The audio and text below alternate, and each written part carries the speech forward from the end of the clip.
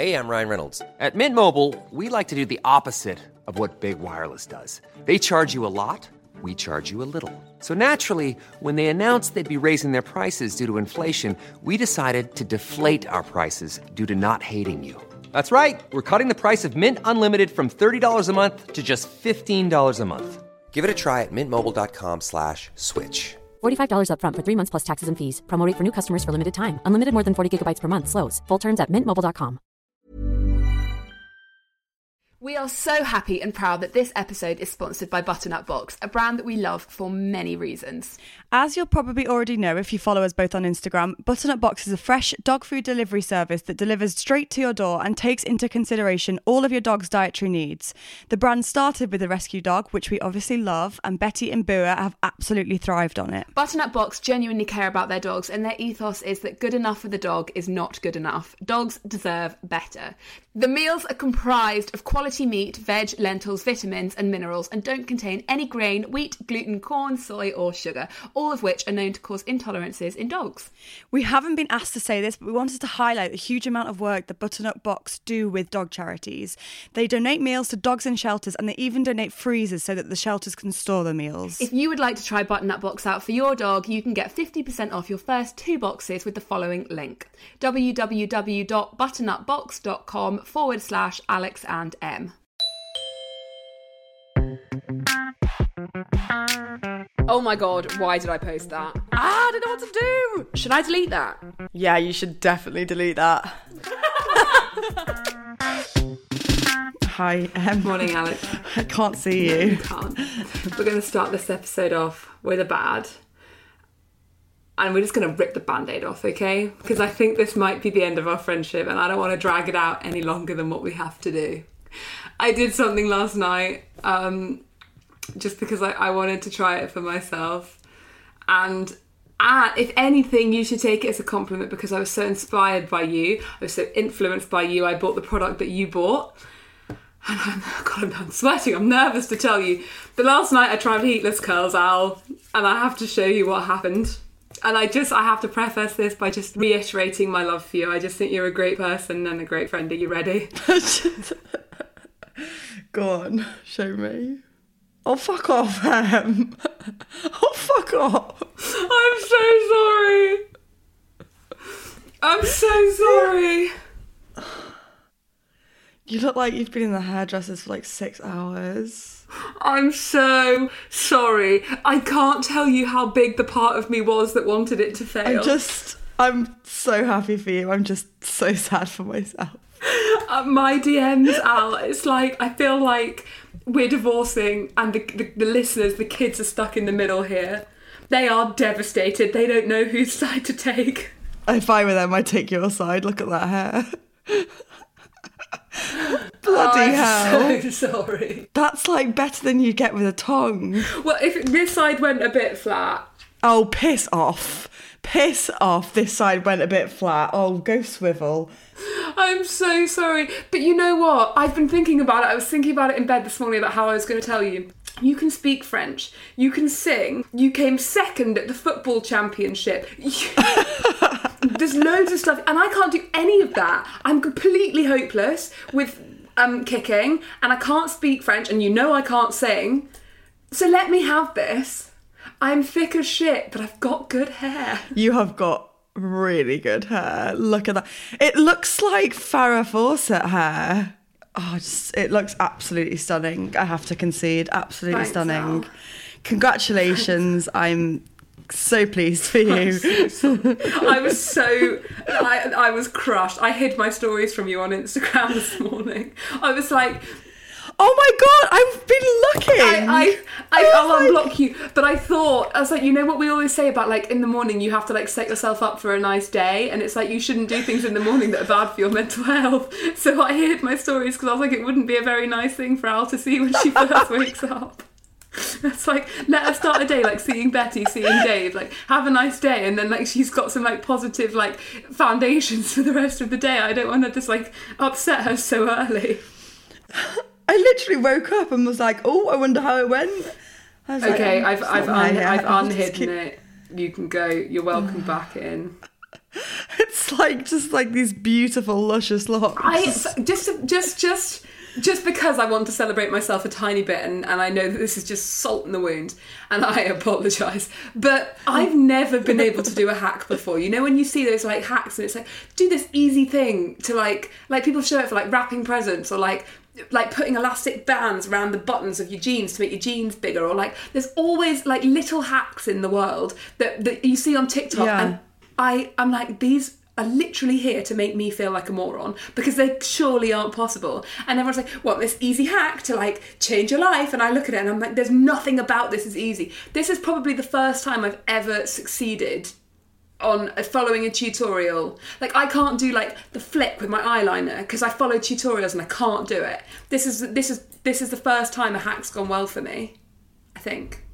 Do you know what? I was watching you sped up you applying it. I thought, that looks really like good, like professional. Like you did it like how they do it in the tutorials. First of all, I watched a lot of tutorials. Second of all, I did it much better on the right-hand side, which this side does look better because I did it really tight. So yeah, no, there's room for improvement. There's room for improvement, for a first time. As a first fucking go, it's absolutely stunning.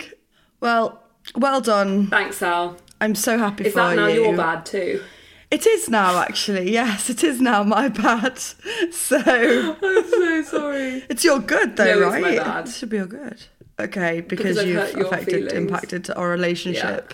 Yeah. I'm not mad. I'm just disappointed. I know, and I'm making such good headway on my life, in my life's journey of like unpeople pleasing, like learning not to be a people pleaser. But stuff like this, these are the conversations, these are the teachable moments, because this is killing me. This is killing me, and I have to keep reminding myself that I deserve to live my life and I'm not responsible for your emotions, but fuck, Alex, it's killing me.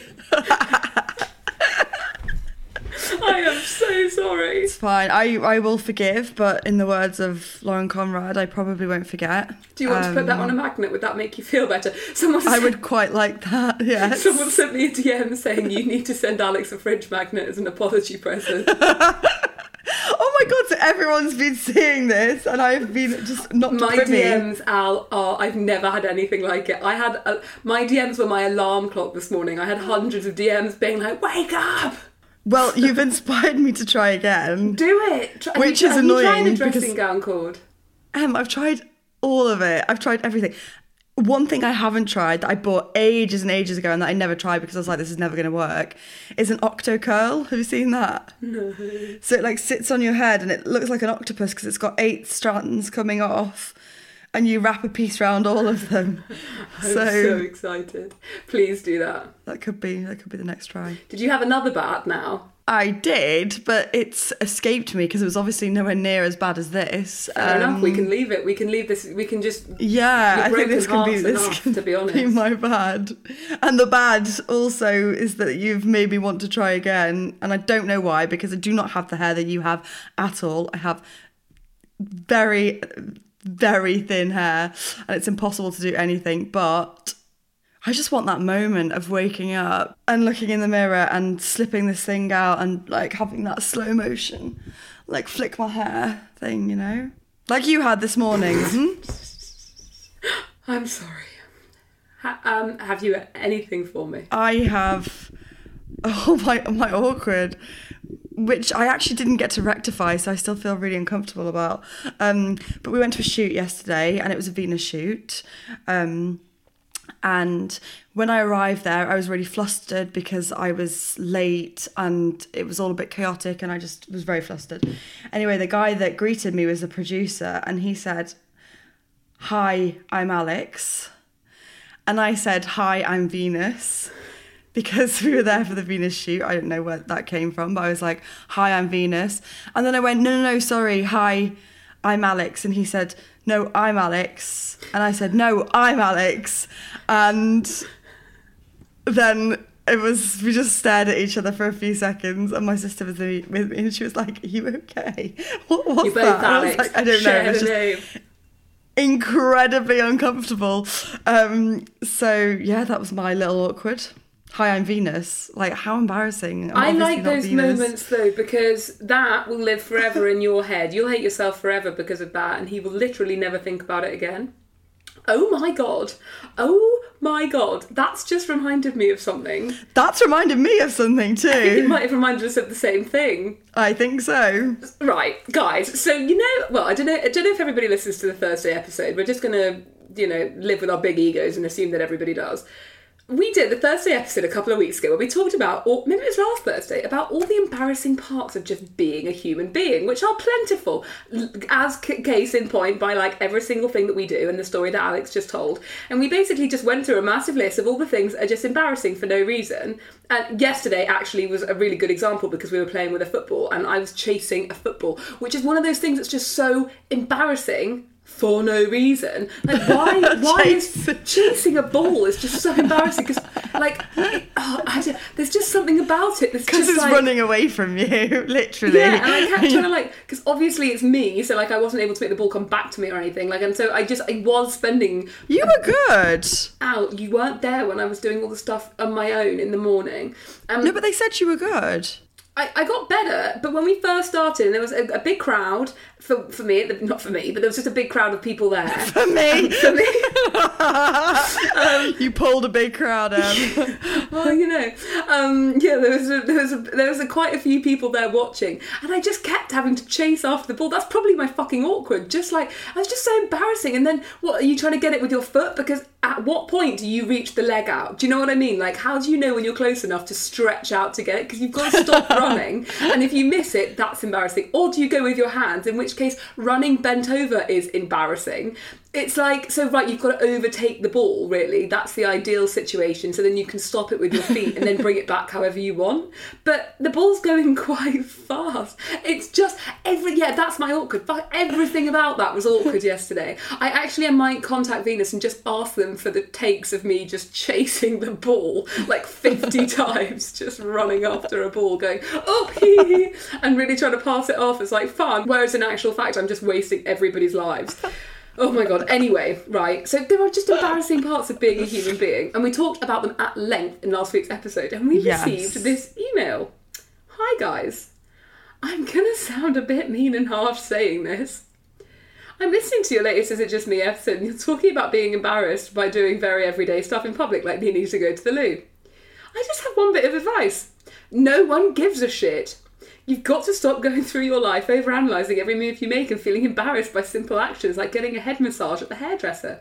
Hairdressers will have 10 million clients a day and will not remember you or find giving you a standard head massage in any way embarrassing. No one cares if you go to the loo. They won't even notice. They don't care about you. No one cares who was first with team meeting. Just sit there and make a cup of tea. I know that social anxiety can be debilitating, but this just sounds like an unnecessary overthink more than anything else. You'll be a lot happier. And it will be so liberating if you just stop giving a shit about what anyone thinks. You both do a great job of teaching people to be comfortable in their own skin, so extend that to these situations. No one cares what you do. Embody that notion and life will become more open and free. Great work on the podcast. Yeah. But great work on the podcast. She's not wrong. She's... No, she's completely right. She's spot on. But we read it, we were like, oh. Okay. But I think we know that. We're more just taking the piss, right? It's not something that, luckily we don't have social anxiety. These things are little things, social situations aren't debilitating to us, luckily. But it's just little things, human things about being a human that just are a little bit awkward. I also just think it's so unifying. It is, yeah. It's just a bit of a laugh. I don't know.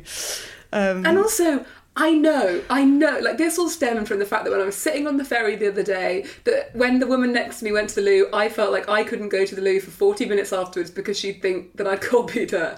And obviously, when I say that out loud, it's bonkers. I'm well aware of that. She is not going to sit back down and be like, oh my God, get your own, do your own thing. Who do you think you are? I can't believe this girl has bodily functions as well. Yeah, oh my God, what a loser. Jesus, how unoriginal. Obviously that's not what's happening, but when you're by yourself, you really can, spin into these, there's just so many things. The other day I was walking with my...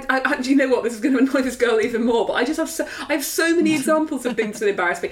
I went to Whitstable at the weekend and I had to get out the sea. Have you ever got out the sea on a pebbled beach? Mortifying. Yes. Mortifying. Yes, I have. Yes. Are people looking at me? Probably not. Could they be? Could they be thinking, that's the most hilarious thing I've ever seen? Quite possibly. Also, this should be my bag, actually. You know how much I love my chili bottle? Yeah. Well, it's done me dirty 2 to 3 times now, where I'm walking along and I've got, for any chili fans out there, I've got the 1 litre Generation 2 chili bottle. Love of my life. Absolutely great. Anyway, it's got a little handle on top of the lid. And the other day I was walking in front of all my friends, trying to, my friends, Ellie's mates, trying to be cool, right? Ellie's always been a bit older than me and she's always had really cool friends, so I was trying to be cool. And I was like swinging my little chili bottle along with me and the fucking lid, out of nowhere, just pings off. How embarrassing. How embarrassing. And a litre of water just... And the bottle, listen... metal goes down with a clang, water goes everywhere, everyone goes ooh because we're British. I could have died. I literally could have died. That is embarrassing. It is embarrassing. Just being a human being is just so embarrassing. Everything about everything is just embarrassing.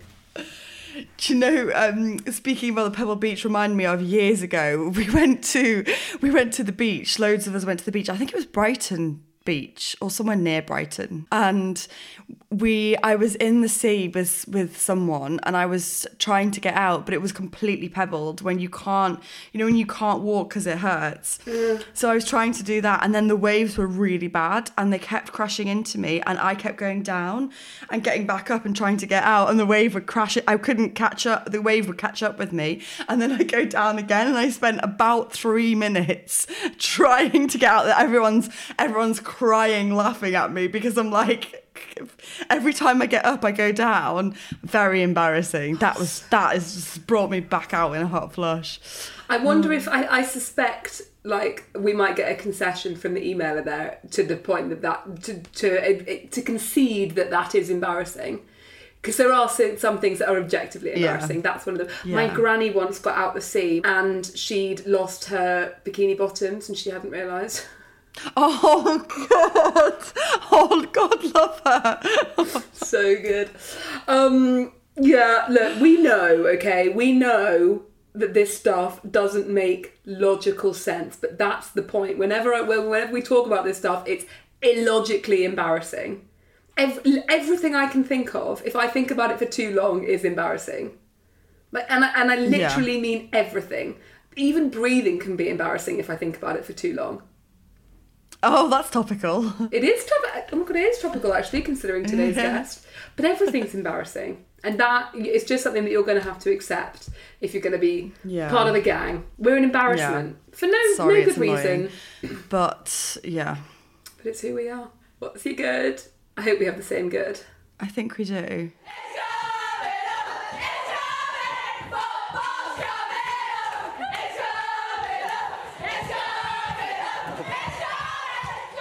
That's our good. That's our good. Oh my God. How much did you cry? We sobbed.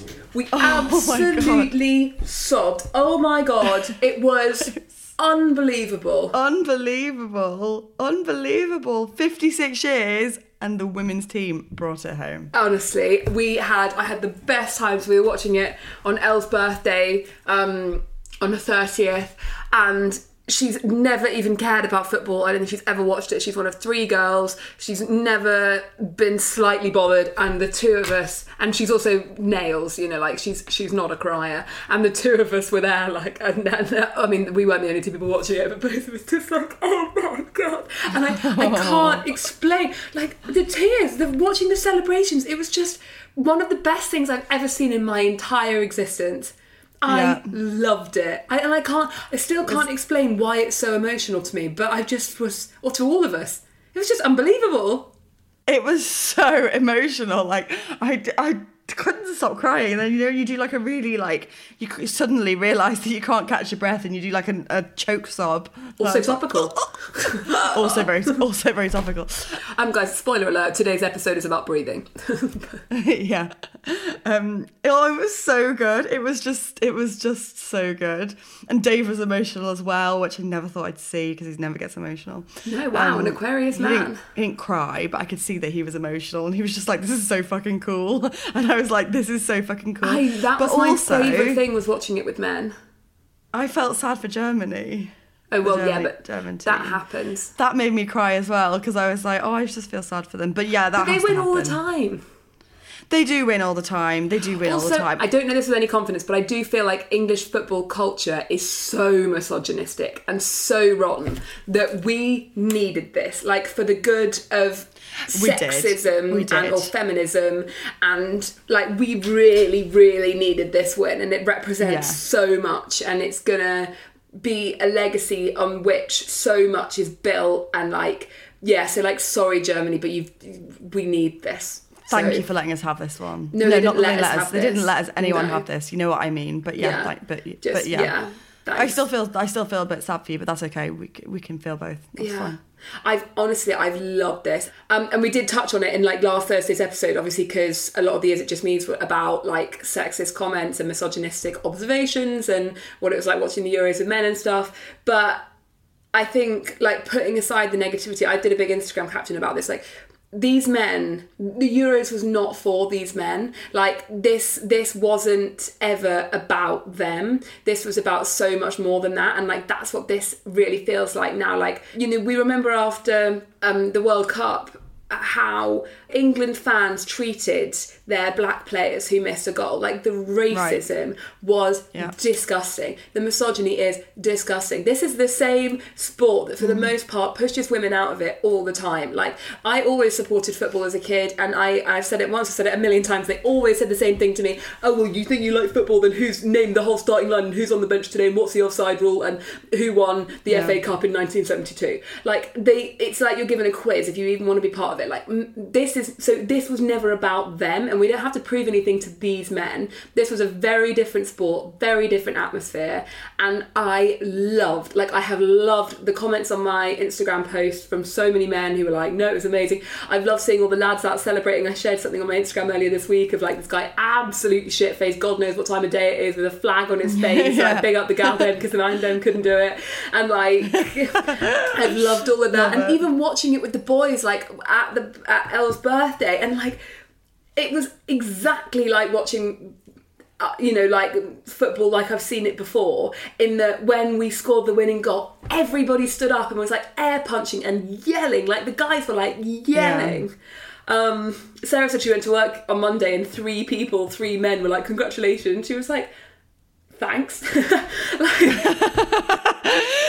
Thank you, I've worked so hard. Yeah, I've made so many sacrifices, thank you. So funny. But I don't know, I've loved it from like that perspective so much. Like, just seeing the because there are bad apples within football. Like, football culture can be pretty rotten, but seeing the men that have been in support of this be in support of this has been one. I've loved it. I've absolutely loved it. And like Ian Wright's enthusiasm as well, and just how obsessed he is. I love Ian Wright. Me too. I love him. Yeah, and I was like texting my brother, like, as it, like, which we never do. We've never had. We watch the Grand Prix, so we talk about the Grand Prix, me and my brother and my sister. But in our family WhatsApp group, we were talking about the game, like, oh my god, and like when England scored, Finland's like, fucking yeah, get in, and it's like, this is the enthusiasm that he shows for, like, his teams and stuff, and it was like, it just felt really great to see them accepting us as their team somehow. So yeah, it was really, really and cool. It's just the start, isn't it? It really is just the start. Like, God knows where it's going to end. Like, be 5 years from now. I'm goosebumps again. Every time I talk about it, I just get goosebumps. It was so great. It was so great. What a win! What a day! What a win! What a day! Shall we go into the episode? Yeah, we need to calm the fuck down going into this thing. And deep breath. Everyone take a deep... Actually, don't take a deep breath yet because you're probably not doing it right. Wait for Stuart to tell you how to do it. I was sceptical about this episode when Al suggested it because breathing, I think I say it in the episode, but breathing always panics me. Again, or the person who sent that email sent Dave's going to unplug her headphones and be like, for fuck's sake. But breathing always overwhelms me a bit because I find it like if you focus, it's like if you focus too much on walking, you can really convince yourself that you're doing it wrong. Or like if you think too much about drinking, you're like, fuck, this is weird. Like if if you think about a word too much, then it sounds odd. Oh my God, literally it sounds so odd. Yeah. Like think about the word Portugal. Yeah, weird. Sounds really like a weird. bird. Yeah, Portugal. Yeah. Portugal. Yeah, does sound like a bird. Or like money. Money, I always think. Money. I don't know. Yeah, money is weird. But I know what you mean. The concept but why is of just it an individual tooth and then a teeth? Or sheep and sheeps. You're right. Overthink anything. Yeah. Look, I take you to original email. It's possible to overthink anything if you try hard enough. Yes. Can we put that on I'm writing that down. I'm putting that on a fridge magnet. You can overthink anything if you try hard enough. A story I didn't get to tell in the episode was that my little sisters, my sisters who are the twins, they were in RE class and they were with their best friend in RE class. And the teacher said, I don't even know what they were talking about, but the teacher said like, try not to like focus on your breathing. And the twins and their best friend then just started panicking. And their best friend literally had to have like 2 weeks off school after that, because she couldn't stop like thinking about her breathing and panicking, which is like so bad, isn't it? Like it's so sad. I get that, but it's a thing. It's very much a thing. I find breathing very stressful. If I overthink it, then I think, oh God, what happens when I stop thinking about this? How will I carry on breathing? How will I keep on being alive? Because I'm having to think so hard about it right now. So what happens when I stop thinking about it? Like, how will my body know just to keep breathing? And I get into a real spin about it. Look, oh God, it's involuntary. I'm so aware of that email sender listening to this. I'm embarrassed to tell you that, but it's true. She hates us. No, she doesn't. She just thinks we're absolutely ridiculous, which is true. Anyway, so I was a bit sceptical about Stuart coming, just not because he's not great, but just because I was like, oh God, like, I don't want to pick this scab because I feel like once I start picking it, I'll never stop. And sure enough, I've now signed up to go to a breath workshop and like I've bought his book. So I knew this would happen, but I absolutely loved it. And I felt like it was a very useful resource. So I did really enjoy it. I was basically, if you're listening to this feeling sceptical, then you were me and I was proved wrong. So I hope you are too. Okay, so without further ado, here's Stuart Sandeman. Get yourself a cup of tea, get into a nice comfy position and get ready to take a few deep breaths, but let Stuart teach you how to do them properly and let us know what you think. Hi Stuart. Hi. Hello, how are you? I'm very well, thanks. Good. How are you guys? Terrified. I'm scared that I'm about to realise that everything in my life is a lie. I'm on death's door. I'm a corpse. I don't know what. We're terrible breathers. We can't catch our breath. So, for a bit of context, we just met literally last weekend at your brother's wedding. Yes. So your brother is one of Dave's mates from uni, and when we were at your wedding, it was actually people on my table were talking about, oh, Roy's brother Stuart does like breathing stuff, and I love his sessions, like they really help me with stress and stuff. So I was like, oh, as someone who is like recently converted to breathing. What's the word? As a new breather. Breath work. Well, I'm not a very good one, but I've recently, discovered the power of it. Whereas I always used to kind of like just think it was a bit bullshit. I was quite cynical. I'm so sorry. Me too, actually. Okay, good. So okay, that's good. we're on the same boat. Okay, cool. I was a skeptic. I'm still a skeptic for what it's worth. Great. Okay. We can convert the skeptics. That's what I pride myself in. That's good. Because it is something pretty powerful. So yeah, we then I met you, and you told me about your book, Breathe In, Breathe Out. And we found out we've got the same publisher, which is so random. And then, so I bought your book and started reading it. And I was like, okay, we need to have him on the show. We need to talk to him. So thank you for being here. You're like Wedding Crashers, but like for podcast guests instead of like... I'm always on, Em. I'm always on. Networking. I've always got my eyes on the prize. I'm like, who's my next victim for the podcast? Who can I get at this wedding? Scanning the room. Bringing in like the bride. Yeah. So you are the founder of BreathPod. Yep. Breathing expert, and you have a show on BBC Radio 1 called Decompression Session. Can you tell us how this all came about for you? Like, how does one become a breathing expert? Yeah, it's right. I shared him I was a bit of a skeptic, and my, like many people's lives, takes twists and turns. It's the last thing I thought I'd ever be doing. Really? Would be a breathing expert or helping people breathe. I thought, a bit like yourself, breathing, I think we can all do that. We're doing it all day, every day. But before becoming or understanding a bit more about breath, I was touring the world as a DJ. Before that, I worked in finance. Before that, I was an athlete. I was a professional judo player. So I've kind of taken a few leaps from a... It's very diverse. Yeah, Love a very kind of sports, injured, then went to university, went into finance, decided that this wasn't the route I wanted to take anymore, managed to sign some record deals. Music was always a hobby. I went off on this kind of wild ride as a DJ and touring and producing music. My girlfriend at that time was then diagnosed with terminal cancer. So it really put the brakes on what I was doing and started to explore health in every shape and form, looking at conventional treatments for cancer, looking at all the alternatives. At that time, I wouldn't have listened if somebody said, oh, just breathe, you'll be fine. I probably would have stuck my fingers up and said, speak some sense. And sadly, that part of the story was she passed away after about 18 months battle with cancer. Ups and downs, thinking it's going on good, then not so well. And sadly, she passed away.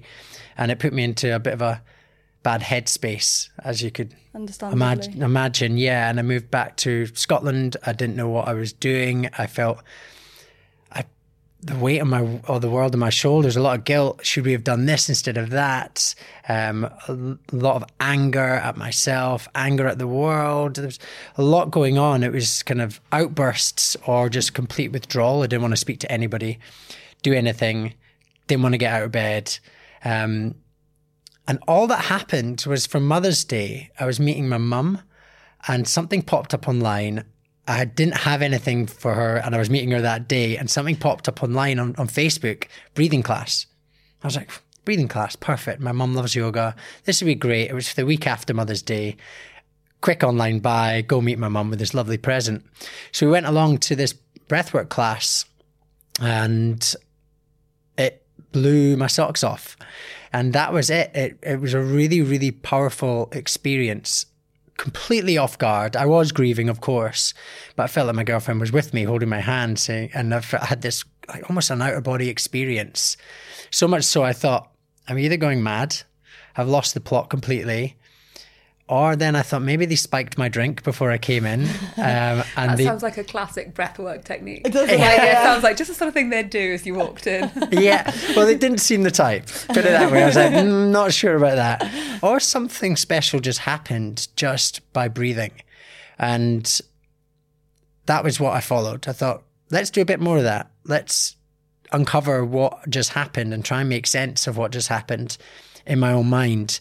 And the more I started to work with that particular way of breathing, initially the more confused I got because I was having these powerful experiences and it felt like the weight of grief and the guilt and the sadness and it just gave me such solace and allowed me to bring more energy back. I felt more in tune with myself. The voice in my head was kinder to me. I was sleeping better. All these kind of like tick, tick, tick boxes. And then I was like, well, what else can we do with breathing? Why has no one ever taught me to breathe? Why did no one teach me to breathe when I was anxious before gigs or when I was stressed out working in finance or when I was training to be Olympic champion or even through school or anything? I thought like breathing is quite important and it's linked to how we think and feel. And it has this amazing ability to work with our emotions and clear out our emotions. So that's it was initially just a big self-discovery that, wow, this is really quite special. And the more I worked with it, I often find that with different facilitators, it's something that's transformed them and they're like, the world needs it. I need to go and share this with others. And that was certainly the case with me. It was something that initially helped me through grief, but then I realized, wow, there's way more than just this context, which I didn't even think was a context of breathing. It was like therapy without words for me. And that was it. I kind of got so excited about breathing that I went off to find out as much as I possibly could and learned the very sort of scientific side of application, how breath flows, the mechanics of breaths, the chemistry of breath, what that means, how that interacts with our emotions, how we can take control of it to control our day. But also then this kind of more magical side that is harder to quantify, which is to do with, well, what happened in my sessions, my early sessions? Was that real? Was that not? It helped me through grief. Can it help others? I'm going through in the book, I talk about this research project that have been ongoing to try and uncover that. And then the other aspects that's really measurable is the sports side, which I get excited about because it's all about performance and improving performance for not just athletes, but anybody that wants to. You mentioned you did the marathon, but if somebody is doing any kind of sporting context, we can improve their breathing to improve their fitness. Oh my God, my breathing when I run is so bad. It's embarrassing. I had surgery last year because I couldn't breathe through my nose. So, when everyone says like breathe through your nose and out through your mouth, and for years when I tried breathing, I was like, and I just couldn't do it. I was like, this is stupid. But I didn't realise I couldn't do it. I just thought that breathing through your nose was shit. I was like, I don't seem to be getting the most out of this. I'm just going to keep breathing through my mouth. And I mean years, they'd tell you at school, like, breathe through your nose. Don't know why they tell you that, but they just did. And I just couldn't breathe through my nose. And it was only after I had the operation. And I did 3 marathons and an ultra marathon with the nose thing. And then after my surgery, I was like, oh my God, and now I can breathe through my nose for the first time ever. I'm like, this is amazing. I still forget that I have that available, so I don't use it much. But it's fun when I remember it. I'm like, interesting. It's really, really amazing. I think you shared, was it a deviated septum? Was it a structural issue? It actually wasn't. I had my jaw broken, so my top jaw had moved forwards. I knocked my head when I was a kid. Explains a lot. And Really my top jaw was 7 millimeters forwards, basically, and it was pushing into the airway going into my nose. So they had to break it back. They had to break my top jaw into 3 pieces and reset it back, basically, and put it 7 millimeters back again. Yeah, and then when I came out, and now I've had a bit of problem. I've had a massive problem in that my sinus wall exploded on this side. So I've got I'm going to say too much air, because when I breathe in sometimes through my right nostril, it gets a bit cold up in there. But it's pretty cool, like having this, it's like, not being able, or not having, I didn't know that this was something that I could have had. So now I've got it. I'm not taking it for granted. I just don't really know what to do with it yet. Like, I always forget my mouth is closed and I can still breathe. Does that make sense? Yeah. I'm like, oh my God, because I never would have been able to do that before. Which is probably why I always have my mouth open, looking gormless. Well, I think as well, because we're doing it 20,000 times a day, we form a habit. Is that what it is? Is that how many times we breathe in a Yeah, day? roughly speaking, depends on obviously the speed of that, but if our nose is designed for breathing. It filters the air, gets the perfect moisture and temperature to your lungs, flushes the air with nitric oxide, which opens up our airways, but it regulates our breathing as well, because our nostrils are much smaller than our mouth, so that we feel calm and relaxed. If you are breathing through your mouth, it's maybe a quicker fix of air, but it's the mouth breath is what we would use in those times of need. So if we stepped off the pavement onto the road and a car or a bike was whipping around the corner towards us, we'd gasp through our mouth. It would be weird if you did that through your nose. Like, it just wouldn't happen. It wouldn't quite happen. So the mouth breath links to our stress response. Wow. So you'll find that people who breathe through their mouth are more susceptible to feeling a little bit stressed. This makes a lot of sense for my entire existence. Yeah. What I like to do when I work with groups or individuals or people, and what we talk about a lot in Breathe In, Breathe Out in the book, is it's like detective work. How are you breathing right now? And what does that say about how you're thinking, feeling, behaving, acting, performing? And understanding that each way of breath is sending a different signal to our brain. about our environment, both like external environment, what's happening around us. Are we standing in the middle of the road? Or are we in our internal environment? What's going on in our mind? So if we're breathing through our mouth a lot through the day, it's in essence telling our mind that we're standing in front of oncoming traffic. And the unconscious mind, the bit that works in the background, doesn't know the difference between our thoughts, so our internal environment, versus our external environment. It triggers the same response.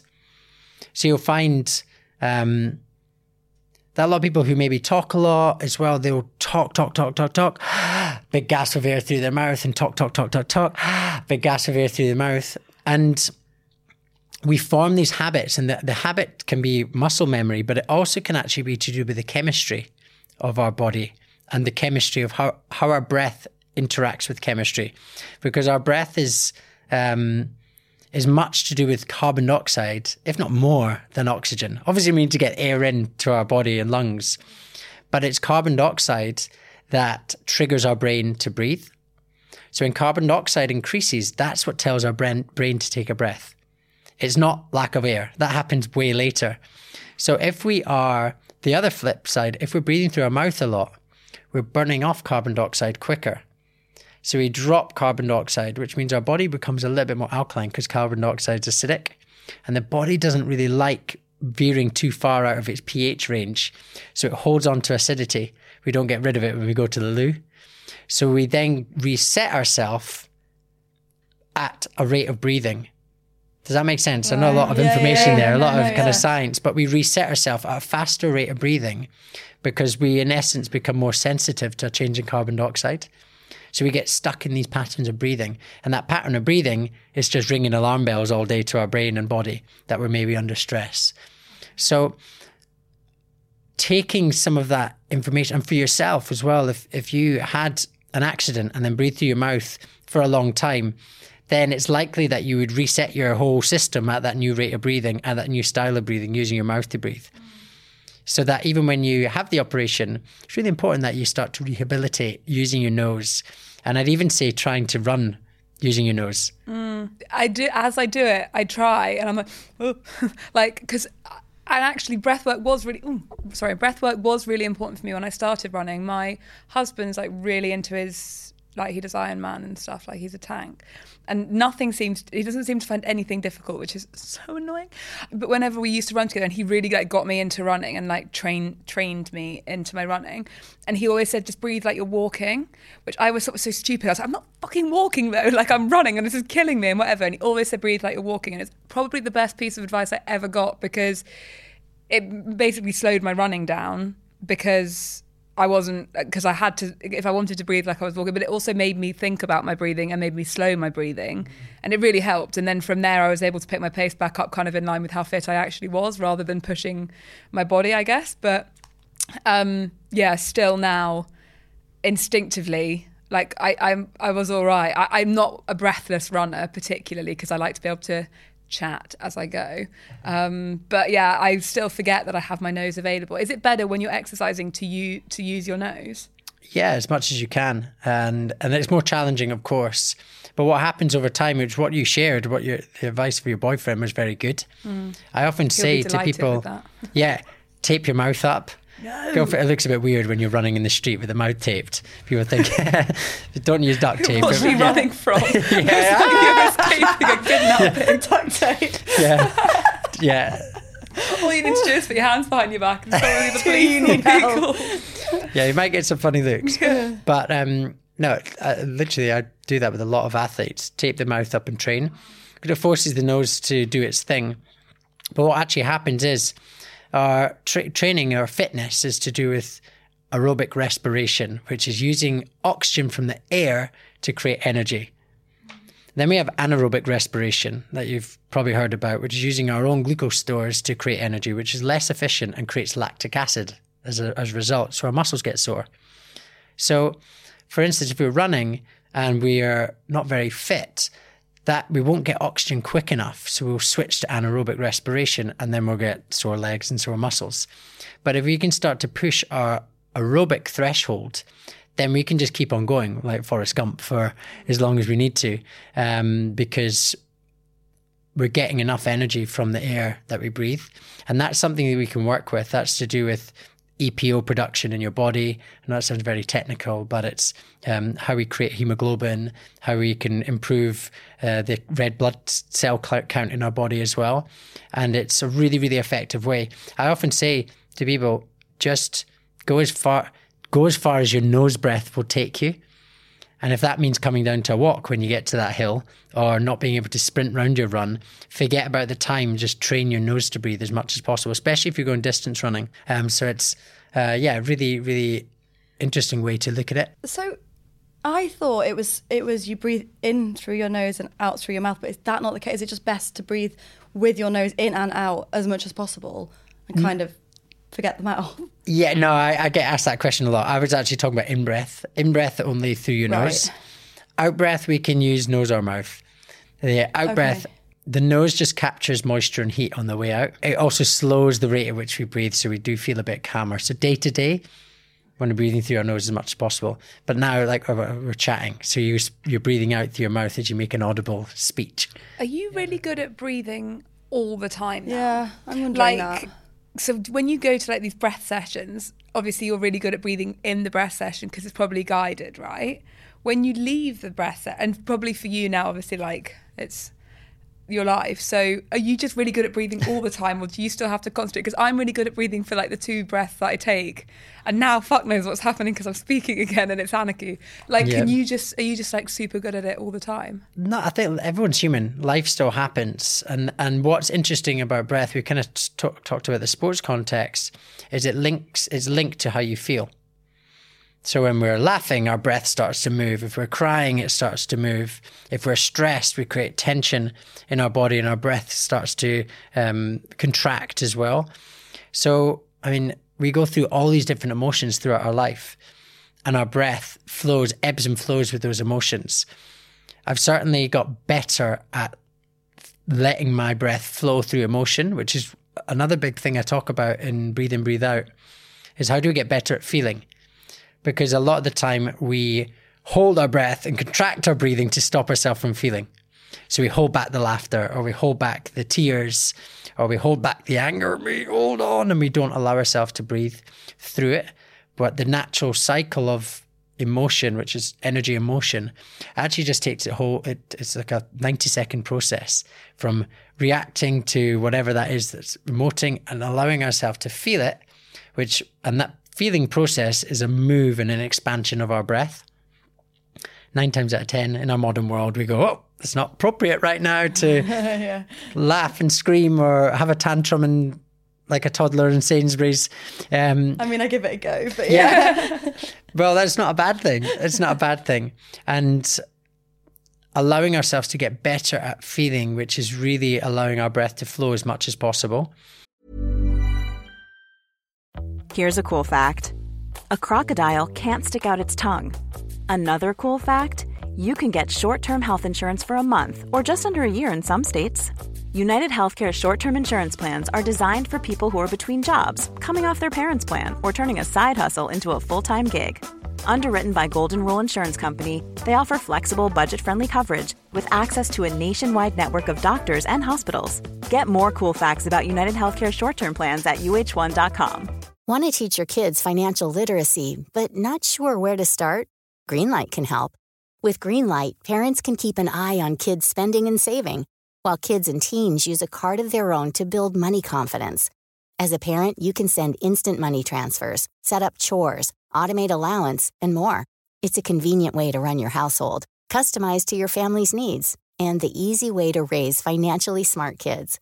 Get started with Greenlight today and get your first month free at greenlight.com/ACAST. So back to your question, am I really good at breathing? I'm very aware of my breath when it's flowing, when I feel constricted, when I feel stressed, feeling that tension and taking a moment to then go, I need to go and actually just do a couple of breaths. And it only takes a couple of breaths. That's the nice thing. It doesn't have to be like, right, I need to go and sit cross-legged for 20 minutes and do. You'll notice a difference in one breath cycle. And I feel that awareness I've got really good at. But I'm the same as anybody. Sometimes you'll get anxious before a public speaking event or a radio show or something, and your breath, because you're feeling anxious, you're thinking anxious thoughts. Oh my God, am I going to be good? Or what's going on here? And the thought is triggering your body like the tigers in the room. So that still happens for me a lot of the time. The mind might jump in and start throwing another anxious thought in there, or catastrophizing or worrying or thinking about the past or the future, and causing our body and breath to tighten up as a result, which is all just to do with safety. Like our body and brain is always want the best for us. It's always trying to keep us safe and alive. And it does its best it can with information that is given. And if that is the anxious thought saying, oh my God, it is like the being in the bus lane or having a tiger in the room. But in that moment, we can start to use our breath to calm ourselves down. And yeah, that's really what I help people do, and like giving them tools and techniques for the tool belt to manage their day, to take control of their day, to empower them to make a positive change so they don't have to be gripped or controlled by the world around them. They can take a bit of control of the day. And then understand that we can actually work through some of these deeper aspects as well. Can I ask, when I do the deep breath, like if I sit and try and focus on my breathing, it makes me feel anxious in my tummy. Why is that? Do you know? Or is that just a me thing? Like as I sit here, I know what you mean. Because then I think, what should I, and I'm an overthinker, but I breathe in through my nose and I go, I'm like, okay, I'm doing a deep breath, but then I think I'm panicking that I haven't got anything to think about, or like, am I thinking the right thing, or am I doing, I can't quite work out what the thoughts are, but as I try and focus on my breathing, I find myself probably more inclined to panic. I feel calmer in my head, but my body is like... I know what you mean. It's kind of like a I can't catch my breath situation. Yeah. 'Cause suddenly when you're thinking about breath, then... Yeah, and then I'm like, what's going to happen when I stop doing this? Did you do your... this is on topic, but did you do your audiobook? Did you... Yeah. So I did mine, and it was chaos. It was actual chaos. I was like on the verge of a panic attack almost the whole 3 days, because you're suddenly aware of like, I can't keep going into the microphone. So then you're thinking about your breathing, and then suddenly I was like, I can't catch my breath. Like whatever I'm doing, I can't catch it. And every 15 minutes I'd have to stop and do like a breathing exercise to try and calm it down. But yeah, it's that like thinking about it and then being aware of it. I think being aware then suddenly makes you feel like, oh my God, I can't catch it. Yeah, so a couple of things there. Just being aware of your breath and coming back to your breath. It depends how you're breathing. When you did your deep breath there, it looks like you're a chest breather. Yep. That would be about right. Yeah, which again I talk a lot about in the book, like finding your breathing archetype. Everybody breathes in different ways, and there's a reason for that happening. Yeah, you're definitely a chest breather. So what help? So we'll am I going to be okay? We'll fix that quite quickly, hopefully. Okay. No, we will fix that. It's quite easy to fix. If we're breathing in our chest, it's a shorter, shallower breath. It's the breath we will take again back to that kind of stressful breath. When we're gasping for air, it's just a quick fix, quick hit. We want to be using your diaphragm to breathe as much as possible. So that was kind of the observation there. Bringing awareness to your breath as well might just... You shared that you are an overthinker or worrier in that sense. And you're probably used to that train of thought just moving the whole time. So that stillness then just creates another thought. Yeah. And we're thinking, what am I going to get this? So there'll be a link between the stillness of that and getting comfortable with it, but also the mechanics of how you're breathing and what that signal is saying. For yourself with the audiobook, I wasn't in the room, so I won't know exactly, but just my observation of you chatting and breathing right now without doing a full analysis. But I'm enjoying this, by the way. You breathe through your mouth in between your sentences, which I'd say 9 out of 10 people do when they come through the door, which is fine throughout your day. But if you're doing the audiobook, is a lot of talking, maybe a couple of days, full days speaking. And the likelihood is you'll talk. So you'll start to hyperventilate. You're you're shifting the chemistry of your body. It starts to feel a little bit weird. It feels exhausting. It's like you've been running from the tiger for 8 hours that day as you've been speaking. Plus, you're wanting to get it right. So there'll be a mental aspect as well. But if you breathe in through your nose and then talk out through your mouth, and then breathe in through your nose and talk out through your mouth, not all the time, it's quite, and then carry on talking. It feels really, really weird when you switch. Yeah, it does feel weird. Can you breathe in through your nose and talk at the same? I'm going to try. Nope. No, that's, I mean, most of the time, unless you get excited and you want to get your point across and you get a bit excited, start mouth breathing. When I say breathing through your nose, I'm talking about just your in-breath. So in between sentences, you breathe in through your nose, carry on chatting, breathe in, carry on chatting. So it's retraining ourselves to breathe, especially if you've got a job where you talk like a podcast, or if you work in sales, or if you on the phone a lot, if you are doing an audiobook, you're going to be speaking a lot, and it gets really taxing and tiring, especially if we're kind of breathing in our mouth the whole time through it. But if we can breathe through our nose and teach ourselves how to do that, which again, it's habit that we've maybe had from a very, very young age. We might have even learnt those bad habits from our teachers, our parents, our carers. So yeah, it's really uncovering what is making me feel this way, what is happening with my breathing, what is my breathing archetype, and can I notice when I fall into these different breathing archetypes through different times in my day. When I'm at rest is the first place to start, because if it's out of whack at rest, it'll be out of whack in other spaces.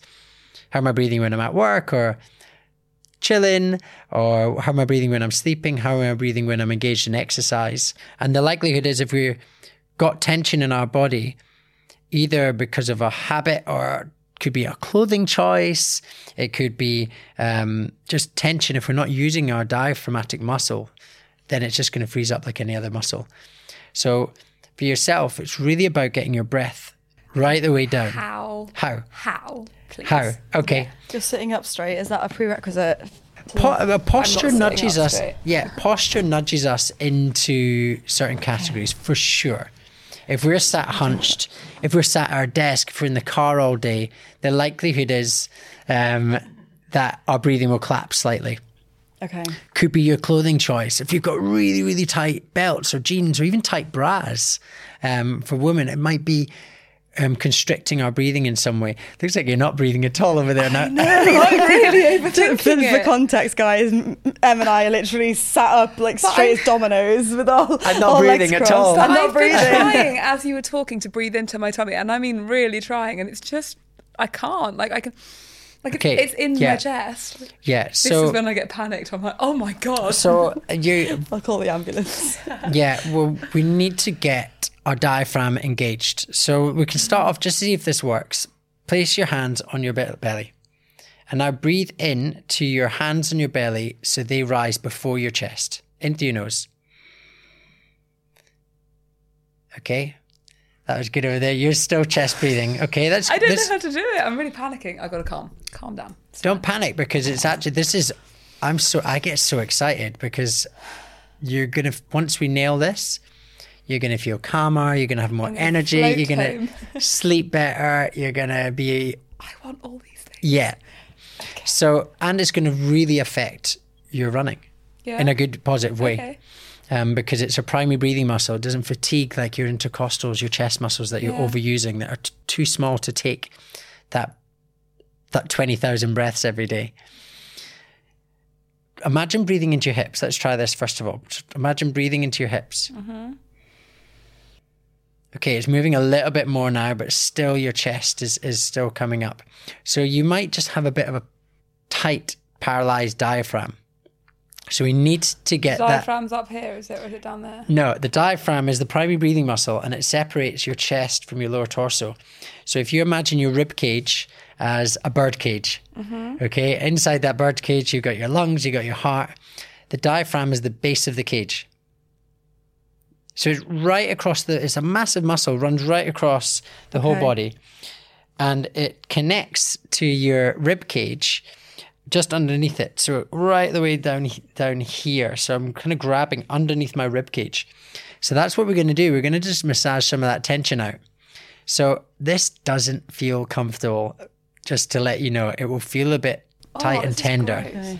So let's start just one side. So we can get our left hand on our left under our rib cage, just hook it round, even a bit further. No, it's gross. And then from there, breathe in, but try and breathe into your pubic bone.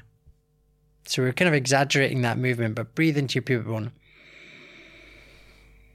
And it's probably feel a bit of tension there.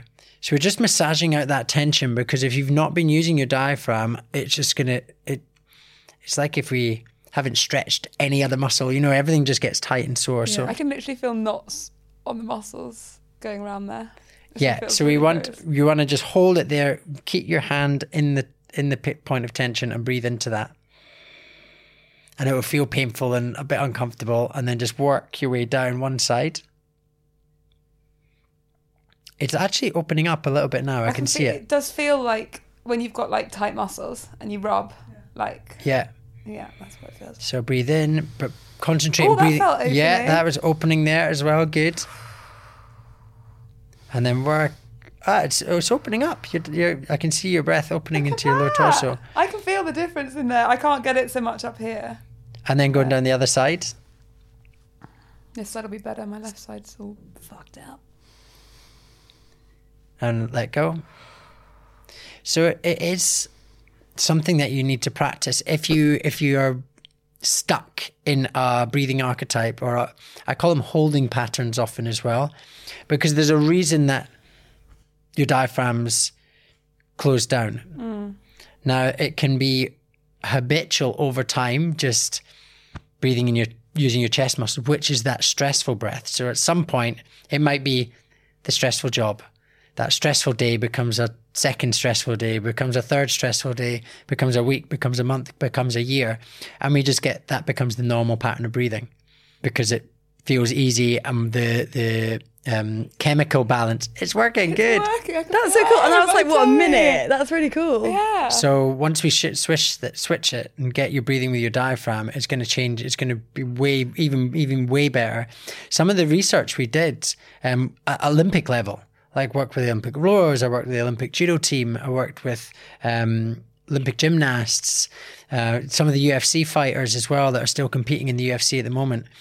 And I get so excited by this stuff because they're top level athletes. And sometimes I've gone in and gone, whoa, you're not breathing right. And the level of increase, usually at that level, they're looking at these little bits. How can we get a 1% here or 1% there? How do we fix this, the bicycle, just to get that little bit faster flow? And like rugby sevens, I worked with the US rugby sevens teams as well. And research has shown that when we work with some of this stuff, we can increase repeat sprintability, so that level to keep on going, like the bleep test, up to 30%. Wow. 30%, which is like, I get so excited about it, because we can potentially reach these superhuman moments when we make sure we're maximizing the way that we're breathing, both the mechanics, the chemistry of that, but also pushing, like your VO2 max will go through the roof. The thing is, you'll probably notice a massive decrease in performance initially. Oh, good. Initially. So don't be worried by that, because it will take maybe like 4 weeks to learn and get your body to adjust to this new way of working and breathing. And so it might even feel, because you're used to that quick fix, you might even feel like you're not getting enough air when you start to breathe with your diaphragm or through your nose. You might have that uncomfortable feeling of, I feel like I'm not getting enough air, feeling like almost constricted or claustrophobic in our own body. And that's actually just because carbon dioxide's increased and the brain's kind of screaming at you to take a breath. God, self-awareness has gone through the roof today. You said before, like my entire body is a stress response the whole time, just to life. It's just how I exist. And I actually kind of thrive on it in, like, probably not breathing. I probably won't live very long, but I kind of like operate quite well with like perpetual anxiety, which is fine. And I don't mean like, I used to have very bad anxiety. Then I had life coaching and I feel very calm, oddly, but I still kind of exist as quite like I can't sit still, I don't sit still, I like moving and doing, and I don't know. So you can keep all that bits that you think is like getting stuff done and working, being motivated, getting up and go, but we can amplify that and create a lot more flow in your body and your mind. That perpetual anxiety state it will be held because of your breathing as well. So working with your breathing to start to release these holding patterns, releasing the tension in your shoulders, releasing the tension in your diaphragm, you'll start to feel a lot more grounded. You'll start to feel more balanced physically, mentally and emotionally. How do you get your shoulders down? Because they won't go down. Yeah. So when you breathe out, just let them drop. But don't pull them up when you breathe in as well. So just keeping them relaxed. Breathe out through your mouth, slow. Relax them further. That's where they go. Okay. I think they just... So again, where we hold tension can also be linked to our past. And that is where this is the stuff that I get so excited and interested by, because where we hold tension is our body's safety mechanism as well. And so for something like your diaphragm, I was saying it could be the habitual chest. It could be when we get a fright, our diaphragm tightens up. So you even find it in a big city like London, siren goes past. What happens? We go like this. Yeah. So you get these shocks, you get this fight or flight response throughout your day until it just tightens up. And then that becomes normal. And we're in this kind of heightened alert state the whole time, which is tiring for the body. It's exhausting for the body and it isn't sustainable as well. So for yourself, working out, spending a couple of minutes a day, probably in the morning, to work out that tension, make sure your breath is starting to flow down. It started to move already, which is like, let's have a celebration about. But if you practice that for like every day for a month, your muscles start to move and you'll start to flow. Sometimes we can be holding on, or our diaphragm's completely closed down, or parts of our body have closed down because of an experience from our past. So for myself, this was what the big revelation for me with breathing. I shared my story earlier. Now, to most people, I was breathing quite well. My diaphragm, belly was out. I was breathing in and out my nose-ish, but I had zero breath. The secondary muscles weren't moving at all for me. My whole chest had closed down. Now, my whole chest had closed down because of grief. I didn't want myself to feel. My unconscious mind said, don't feel this. This is not, we want to protect you from feeling. But B, my conditioning, my brain had been conditioned from a young age doing martial arts. Growing up in Scotland, teddy bear was called Tough Ted. I had this whole notion of strength, or big boys don't cry. So when I went through the grieving process, it was anger or withdrawal. There was no tears. I didn't cry at all. Whereas once I started to open my breath up into that space, I had this huge, big cathartic release, and my breath started to open and flow. So we'll find, using that example, where you're holding tension. So for yourself, tension around the diaphragm, tension around here, not breathing into the lower torso, there might be a reason for that happening. And it might be an event that's happened as an adult, but most likely whatever that is will link back to our childhood, what happened between 0 and 7 when we're making sense of the world around us. It's like, in Breathe In, Breathe Out, I talk about like we download our manual on how to operate in our world. So if we're downloading this manual on how we operate, and we all have to download that manual to make sense of the world that we live in, but we start to create these things that will tell our brain to react a certain way in a situation. So I often talk about the tiger coming in the room. We see the tiger, we hear the roar, and the fight or flight kicks in and we run to safety, or we try and fight it off, or we freeze completely. But if that tiger was a dog, some people might be excited by a dog and some people might be petrified by a dog. And that's down to their human experience, what happened to them younger, or did a dog bite them or bark at them? What's made them scared of the dog?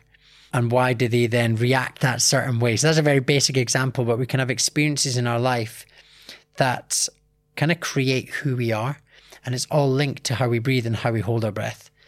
So I just find it so fascinating, because when we can start to understand, well, how am I breathing? Where am I holding my tension in my breathing cycle? And when you start to release it, then you start to create more flow in your life. You create more energy, you create more calm, and everything else falls into place. You find a bit more flow throughout your day. The end of the day, you sleep well.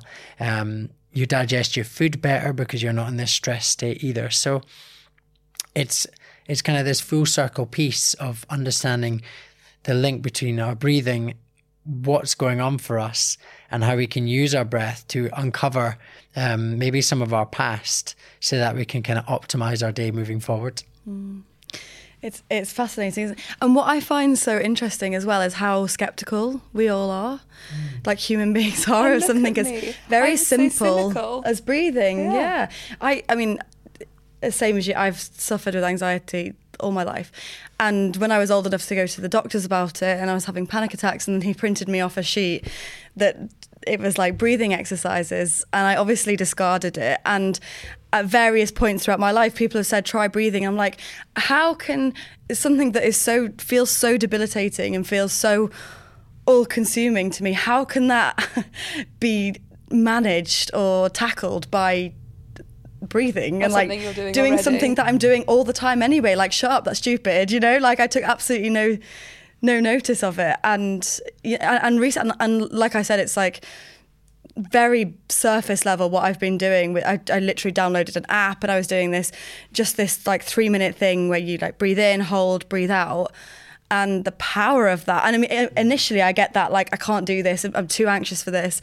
And then if I find like I can just hold on and keep going, then suddenly it's like, that is so powerful. Yeah, and that's that again, it's the science of our body. It's to do with the nervous system. And when you breathe in, you switch yourself on. It's like energy in. When you breathe out, your body switches off.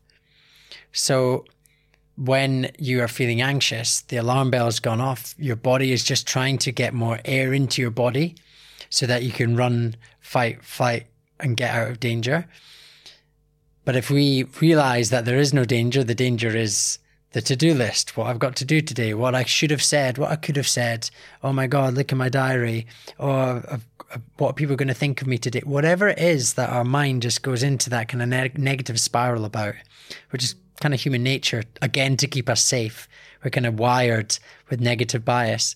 But in those moments, having that nice long drawn out breath like you practice on your app is, it's like just turning the off switch. Our body goes from sympathetic stress mode into parasympathetic rest mode, and we start to feel calm.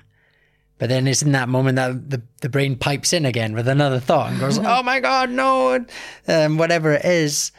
And so we just need to carry on a couple of rounds, and then just start to feel that sense of safety in your body and mind.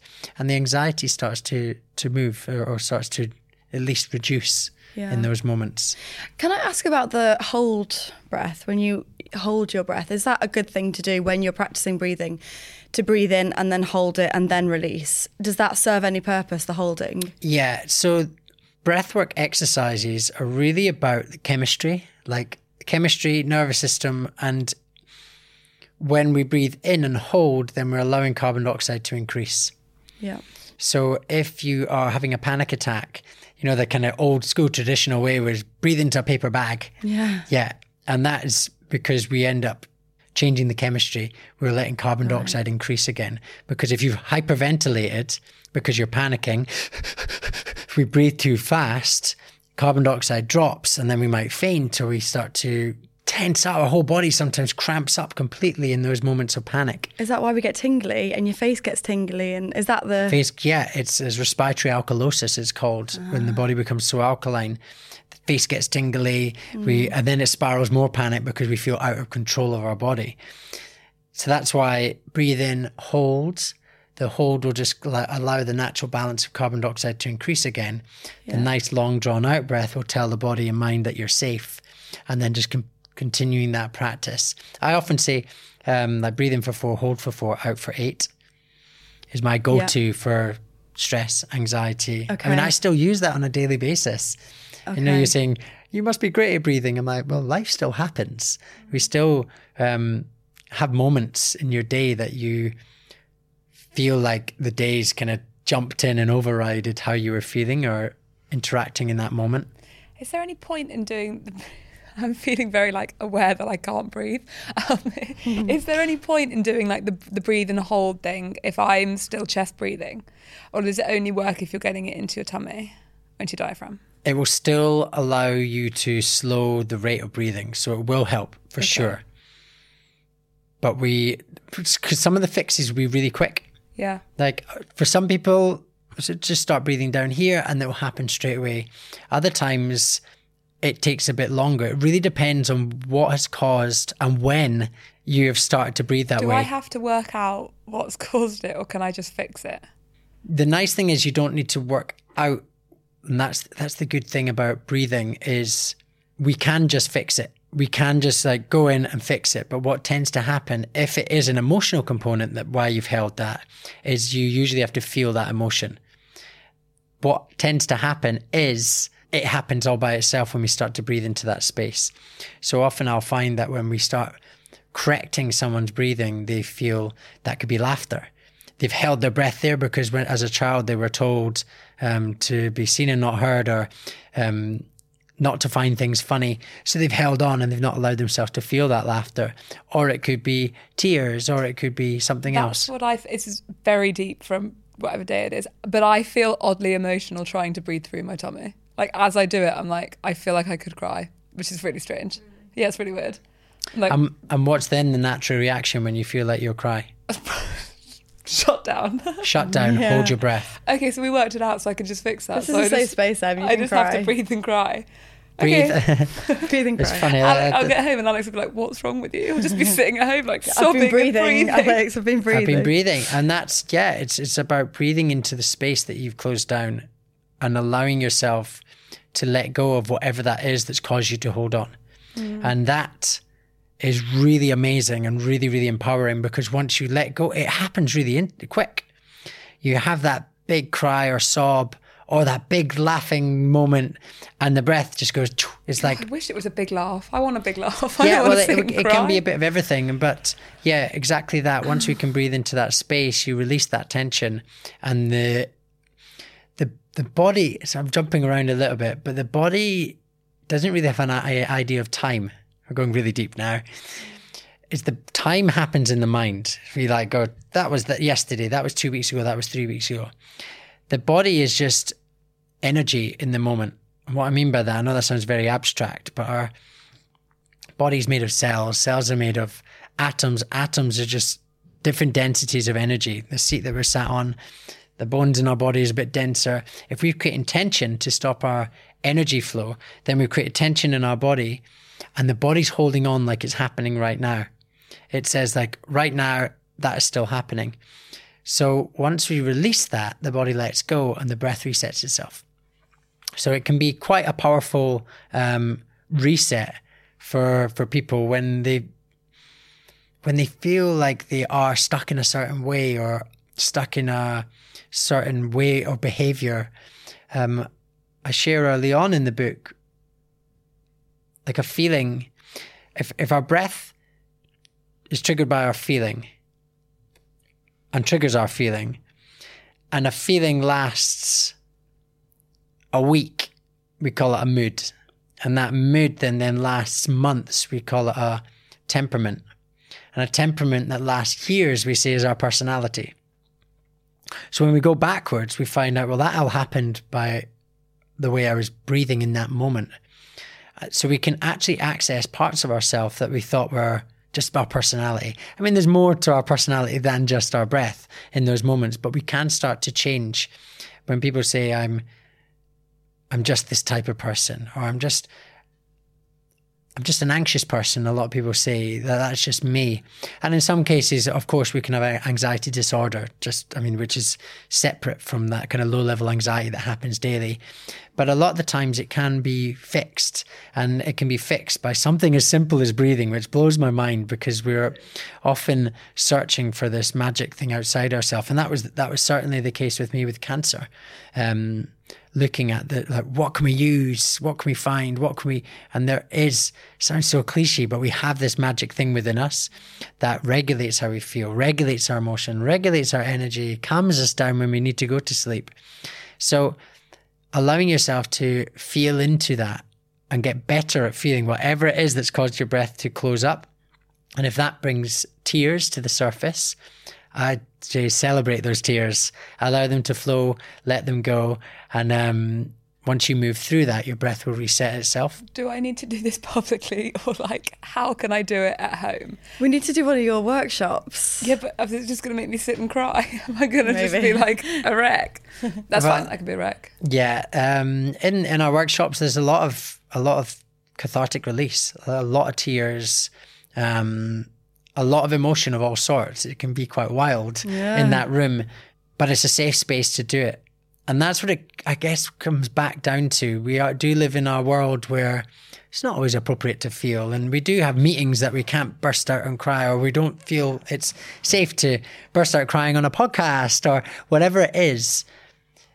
It's about, we've done that quite a lot. Can I create a safe space to do this? In, breathe out. For this kind of deeper release, I break it down to a 10-minute practice for 40 days. So can I do a certain type of breath practice that evokes this shift to allow ourselves to feel, to create this expansion in our breath and breathe into the spaces we close down, using a few mind tools as well. So using words or phrases that resonate that will start to help release some of those points. But ultimately, going through a process like that, creating a safe space to do it and creating that dedicated time and practice for 40 days to allow yourself to feel, to work through it, and afterwards we'll just feel a lot better. And that's the beauty of this stuff. I'm sold. I'm going to do it. How do I do it? I don't know how I do it. You need the book. Yeah, I've got the book. Have you converted a skeptic? Yeah, 100%. It's actually like, it's really distressing. Well, not distressing, but when you sit here, it's like I can feel that it's not happening. Like I can feel there's two halves of my body and I'm literally only no wonder I hate it, because it's like my breath only goes so far. Yeah. So yeah, like I would like to be able to breathe the whole way through my body. I feel like that would be good for me. So yeah, I'm consider me converted. Yeah, amazing. I'm going to breathe now. Yeah. Can we go to work? Can we come to one of your workshops? Workshops, work through the book as well. You've got the copy, and just working through that process, getting in there daily. The workshop is great because we dive in quite deep and we have a reset, and it's a bit like Control-Alt-Delete on your computer. Like the brain-breath connection has a reset. The likelihood is, like if you go and see, a chiropractor, or fix your spine, but then you're stretched for something a few days later and it'll pop back where it was from. So it's really about your home practice. And yes, coming to a workshop will be amazing. You have a big release and a very powerful release, like I did. That's why I'm here and doing what I'm doing now. But then it's back down to you to make sure your breath is opening and flowing, and using it as a practice in the morning to set yourself up for the day. So make sure. I often say as well to skeptical people, I'm like, well, if you're doing something 20,000 times a day, you want to know if you're doing it right. Yeah. Or if you could do it a little bit more efficiently. Yeah, that's what I feel like almost embarrassed about. I'm like, oh my God, I just have to keep doing it badly now. Like, how annoying. Like, just to go and like, how embarrassing just to be really You bad don't at need to breathing. keep on doing it badly, because we've already had a little shift in this short time together. So it's like anything, like riding a bike or driving your car. Like, you can do it so unconsciously, and it's about how do I practice consciously to make that an unconscious process. So with something like our breathing, our body does want us to be in a balanced, calm, relaxed, optimal state. So it does move quite quickly, but it's then not falling back into old habits. So that just happens if we I like to just jump on someone's shoulder like a little parrot and just be there saying, remember to breathe in your belly using your nose. And that's, again, what the book's there for, like for your anchor to come back to. Pick up the book, be reminded that, as you read the book, am I breathing the right way as I'm reading? Have you even thought about it before? Can I then bring that into my day, into my conversations? What happens when in a moment of conflict, what's happening to my breathing? Is it gone all real tight and tense?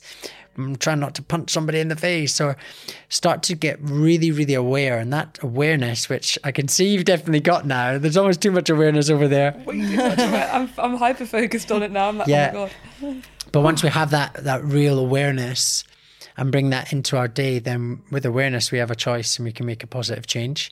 And that's what's so empowering, because it's you making a positive change by you taking control of your breath. And if you take control of your breath, or let go of control of your breath, I know that sounds like I'm contradicting myself, but letting go of the reason that you held on in the first place, then everything will just start to flow. And that's ultimately what I teach and what the book is all about as well. Amazing. And it's really cool that people can access that via the book. And it's on Amazon. It's called Breathe In, Breathe Out. We're going to put a link in the show notes as well. And you are on Instagram at BreathPod. At BreathPod. Everyone go follow him. And you do live sessions on... Do lots of live sessions. We do morning sessions on Instagram, like 30 minutes in the morning to start your day, which might be a good place to see you there.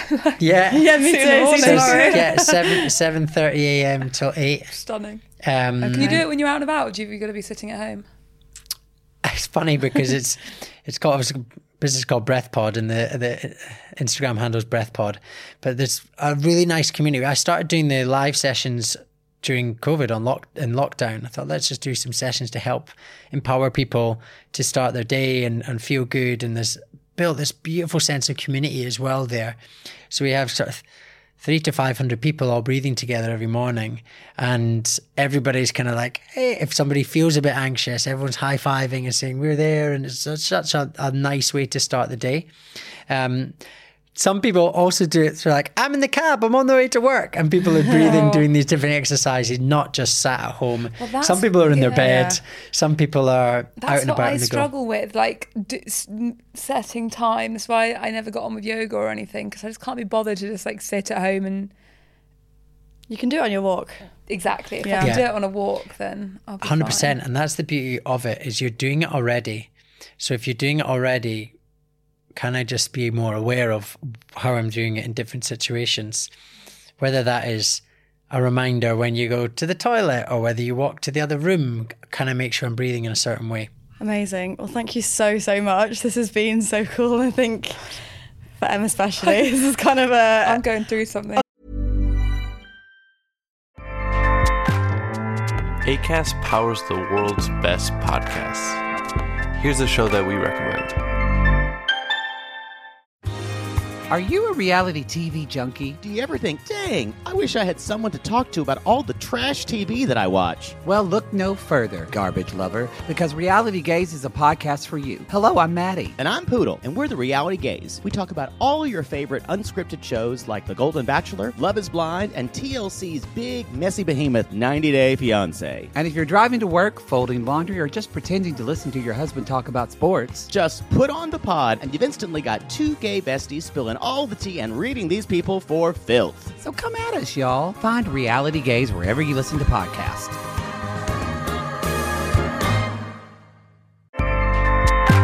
Acast helps creators launch, grow, and monetize their podcasts everywhere. Acast.com.